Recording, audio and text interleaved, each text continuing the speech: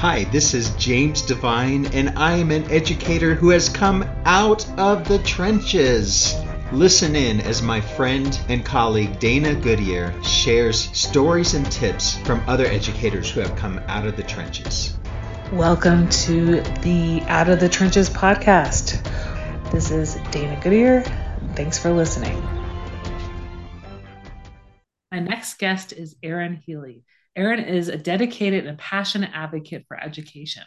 After teaching in the secondary classroom for 5 years, Erin's constant determination to seek out best practices and lead with vision led her to a master's in educational psychology with a concentration in educational technology and a leadership role as an instructional systems coach at Portsmouth High School.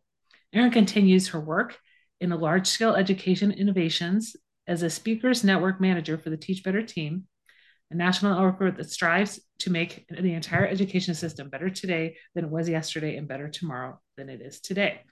In 2018, Erin founded the Young Educator Society of Rhode Island to advocate for early career educators.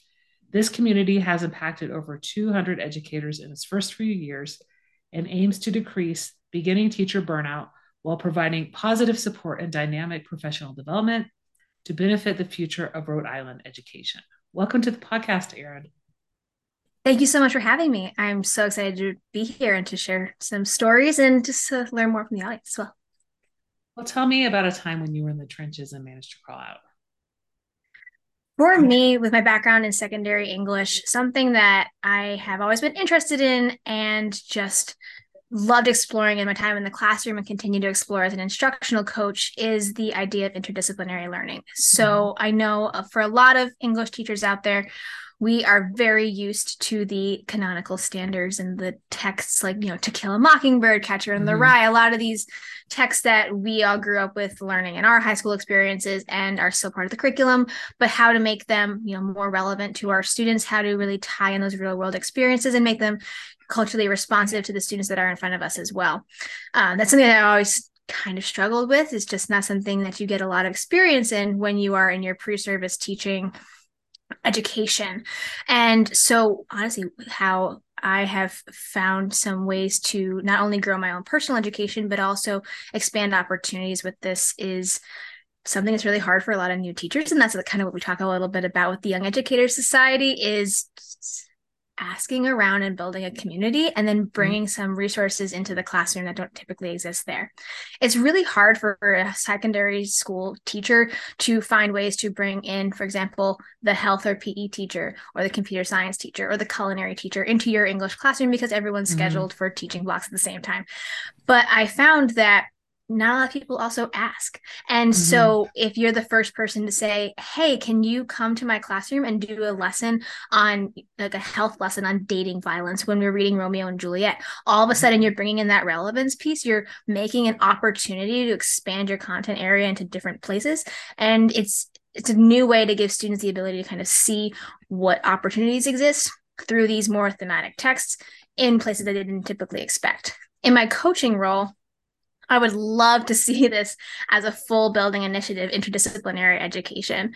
But it is difficult to, work with scheduling and teaching different, standards and different grade levels in different years. But I'm really trying to bring my teachers together in spaces and places where different voices from different contexts are represented and create the ability to have those conversations. I found a lot of success in, again, just asking like, hey, what times do we have available that are within our contract that might typically be sequestered to department or to grade level planning times? Can we just bring people together to have a brainstorm session? And I find it's really hard for people to kind of ask these questions and just jump right into those deep discussions, but no one really asks. And so if you don't ask, you don't know. And by creating that space, it's been a really awesome opportunity for me not only to continue my own personal learning, interdisciplinary education, but create those moments of relevance for not only my colleagues and the staff that I work with and students in their classrooms. So talk to me a little bit about what this role instructional systems coach does. Is it district-wide? I listed you were at a high school, but it sounds like kind of a system. So is it different than a regular instructional coach? So it is a brand new role for our district. We have one instructional systems coach at each of the 4 schools, 2 elementary, 1 middle, and a high school. We're in Rhode Island. It's a very small state, so our districts are all very small. So it gives us the ability to work as an instructional coach, but align our practices K-12 with experts in specific grade focuses. So I know a lot about high school education and teaching practices, and I know my colleagues really, really well. I get to know my student body really well. And then the middle school instructional systems coach knows those practices, those systems really well. Together, we can come to align bigger picture initiatives like our MTSS, multi-tiered systems of student support practices on a K-12 level. When we do a curriculum initiative, like right now, our state is doing high quality curriculum updates for both English and math. And we're able to align those implementations and those pilot practices at a K-12 level. It gives us a really in-depth focus at a micro level to then expand that macro level work as a district. It does involve a lot of it's less like one-to-one coaching and a lot more meetings, but it gives us the ability to then be more intentional with those one-to-one coaching cycles. When we're working with teachers, then I think if one person's in charge of the entire district, it also, again, brings many minds to the table. And if you don't create the space, you don't ask those questions, it's not going to happen in an effective way. I think the district does a really good job of this. And one of the only districts that I know that has an instructional coach per building in a systems mindset role to specifically focus on bigger initiatives. MTSS is 1/3 of my job, but I also do 1/3 of it is technology support. So when we're rolling out new devices or we're troubleshooting technology issues, we also, again, have that small team of 4 individuals to spread across the district and really build capacity. Okay. So the MTSS, would that be done mostly at the school? And then the tech support, you can rely on the colleagues if it's a district-wide need. So, I mean, help me understand a little bit like how maybe your role also supports the district as opposed to just the high school. Absolutely. When I say we're a very small district, there's still a lot of work that can be done on alignment. We want our practices, our communications to be consistent across the schools. So while we know the different supports that are individual and unique to each building, it's really helpful to come to the table and have a conversation. Like one of the discussions that I was having today was with our elementary school coaches, and we can work on things like supporting special education as a whole, different co-teaching models across the district. We can work on the English curriculum is coming to mind first and foremost because it's been one of our really big pushes this year. But how are we implementing that curriculum with fidelity? What does fidelity look like in grades 4 and grades 10? It gives us that kind of space to make sure that what we're saying is one united front as a school district. Okay. Yeah, and since it's a new position, then you all do have some time as those 4 instructional systems coaches to meet, collaborate as well. This podcast is a proud member of the Teach Better Podcast Network. Better today, better tomorrow, and the podcast to get you there. You can find out more at teachbetter.com/podcasts. Now let's get back to the episode.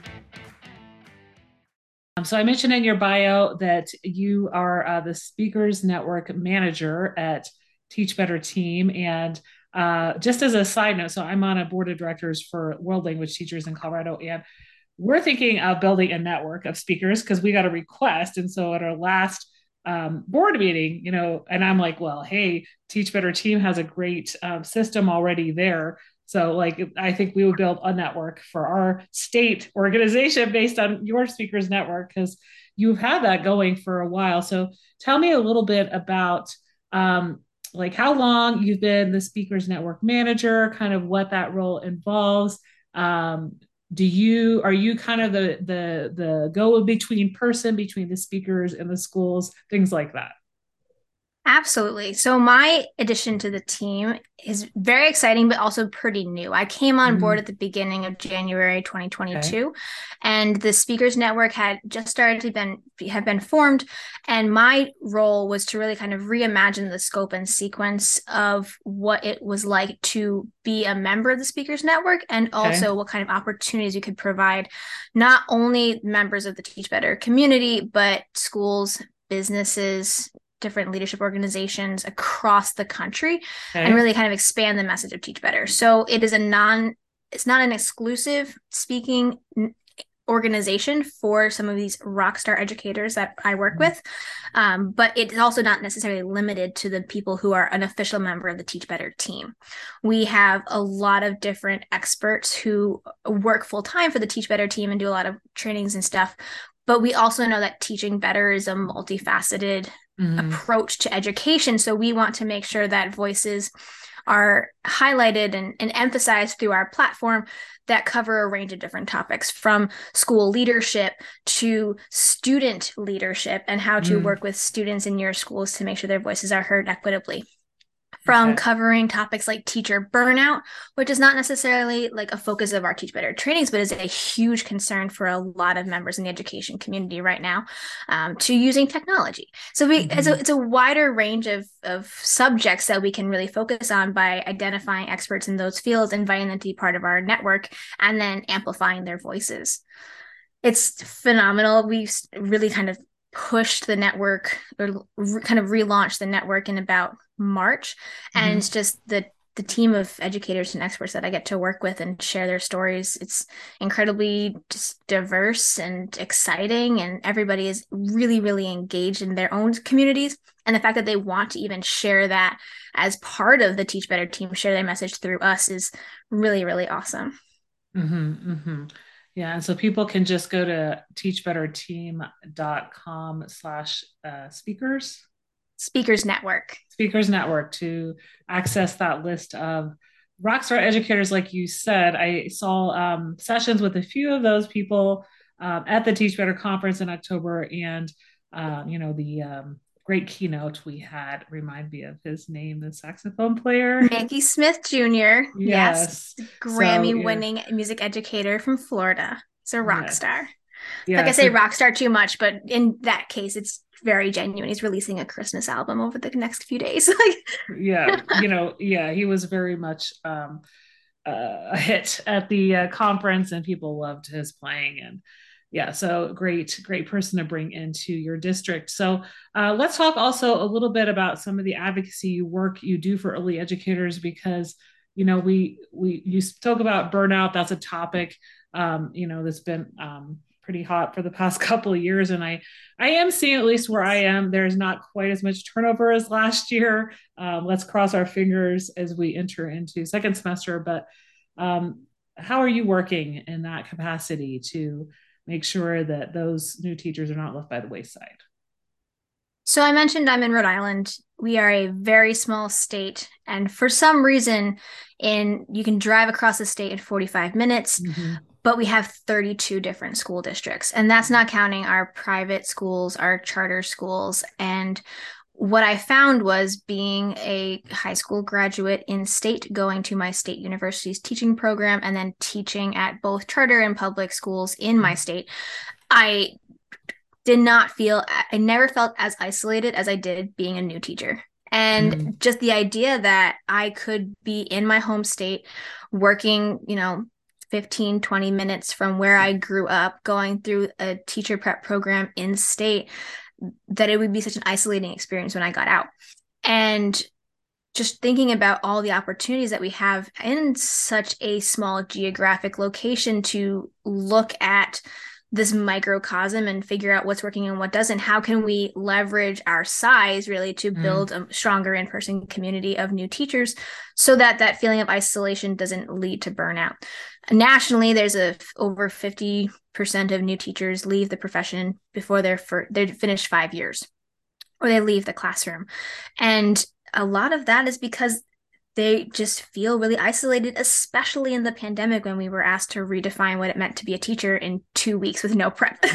I mean, we're going through this unprecedented time where burnout is real. And if you feel more alone in that space, you're more likely to leave that space.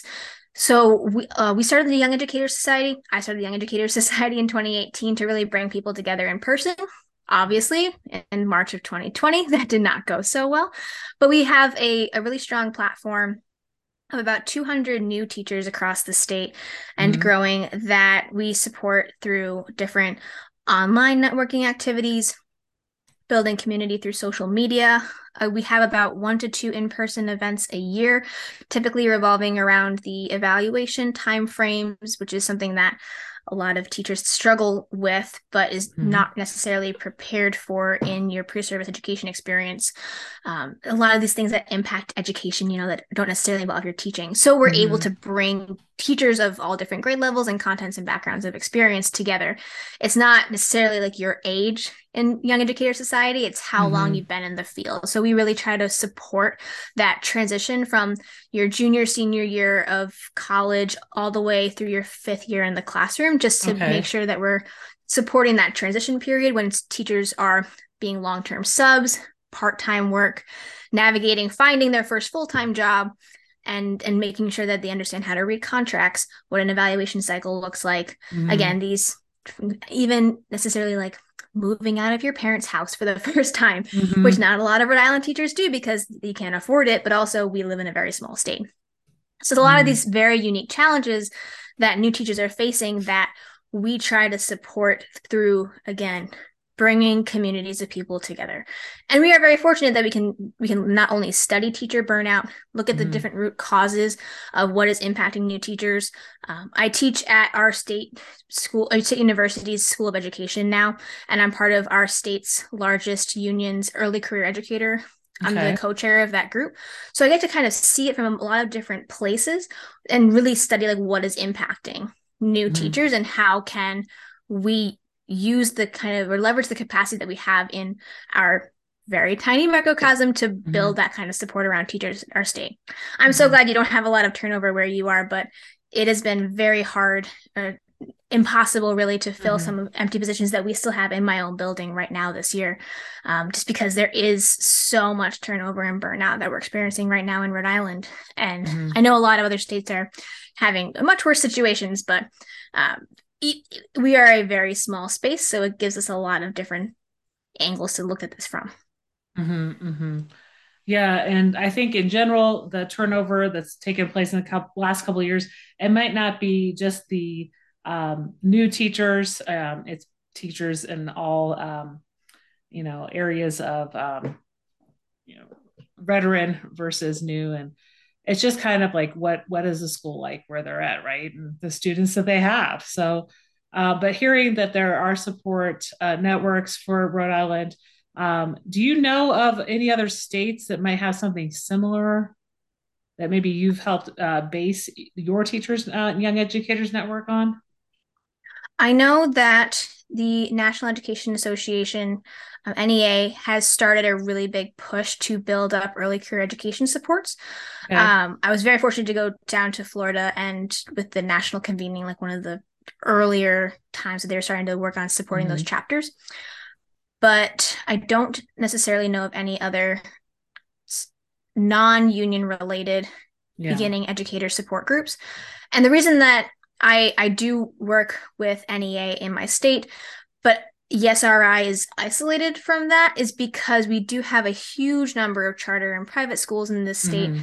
And we also have members of the AFT in our state. And I want to be able to bring that community together because everyone starts off their teaching career differently and changes locations. And the support shouldn't look different. It should be just this equitable experience for all beginning teachers, no matter what school or environment or state you teach in, is my personal belief. And that way, everyone has the best possible chance to succeed long-term in the classroom. I feel like you solve a lot of different transition and burnout and transfer challenges that school districts are facing right now if all teachers were able to start from a really, really solid foundation. And you're not going to get that if it's coming from one union but not the other, or it's impacting public school teachers but not private or charter school teachers. So that space that's separate from some of these larger institutions, I feel like is really valuable because, again, every teacher is starting their career somewhere different. Yeah, and that's great to kind of hear that it is available for people no matter where they're teaching. But is that something that they usually would hear about from the union? If they're a member, do they need to be a member of the union? Should they be hearing about this from a grade level chair or department chair? Who would they necessarily find this information out from? For union-based supports, probably from their union representative. For me, hopefully, when they're leaving their pre-service experiences, we do a lot of outreach to our 5 main teaching universities in the state, and social media has been a really great tool, and just kind of promoting through word of mouth. If we have a member or someone who follows our network somewhere in the building, we ask them to like share the news with a friend, share the news with a new colleague, share the news with your student teacher, and kind of grow that or more organically. Okay. Yeah, that's something that, people can find out through multiple facets, and, especially if they're taking that pre-service in the state. But even if they're coming to the state just to teach, then yeah, somebody in their building should know about it. So that's great to hear. You've been involved with that for several years now, and the passion, I can hear that in your voice. You're really advocating for those young educators to get the supports that they need. Well, we've had a great conversation today about your current role as a instructional systems coach, your involvement with the Teach Better team, and the support for early educators. Out of everything we talked about, what's one thing you'd like listeners to remember? I think that a constant theme throughout my talk today was just about building up that community of people who are going to lift you up, and finding those people who are going to support your not only professional but also your personal goals, and building a support network around you that's going to fill your cup.